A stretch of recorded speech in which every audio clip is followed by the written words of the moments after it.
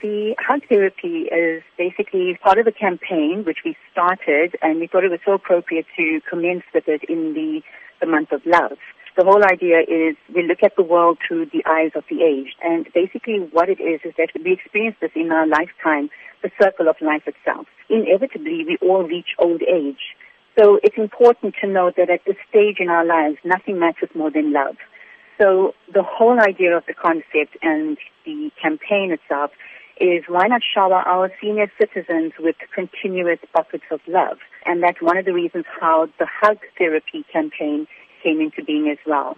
Valentine's Day, as you know, is typically considered a time for expression of romance, romantic love. We focus on those that are close to us. So why not focus on those who need our love the most? And that's one of the reasons why we say today's society has lost such a huge part of its compassion.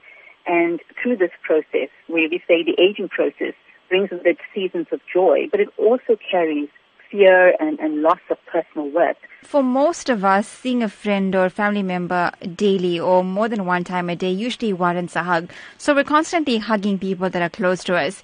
Do we really underestimate the power of a hug sometimes in expressing care and love to those that are close to us? I agree. I think we do underestimate it because for many people, you know, we say that a common hug exchanges, you know, it means so much to one person, but to an older person that is alone, meaning that they may have had or experienced an unfortunate circumstances in their existence, in their life, whether it is through loneliness or being sick, you know, they actually don't have that opportunity of consistent and constant love in their lives, which can stimulate happiness and appreciation of when you give off that hug, is that the recipient feels extremely happy, extremely warm, more inclusive in that family. It's said that a hug offers numerous therapeutic benefits, some of which include decreasing stress. Can you tell us more about this? In terms of the stress levels, you know, it comes the fact that, you know, individuals want to feel a sense of belonging.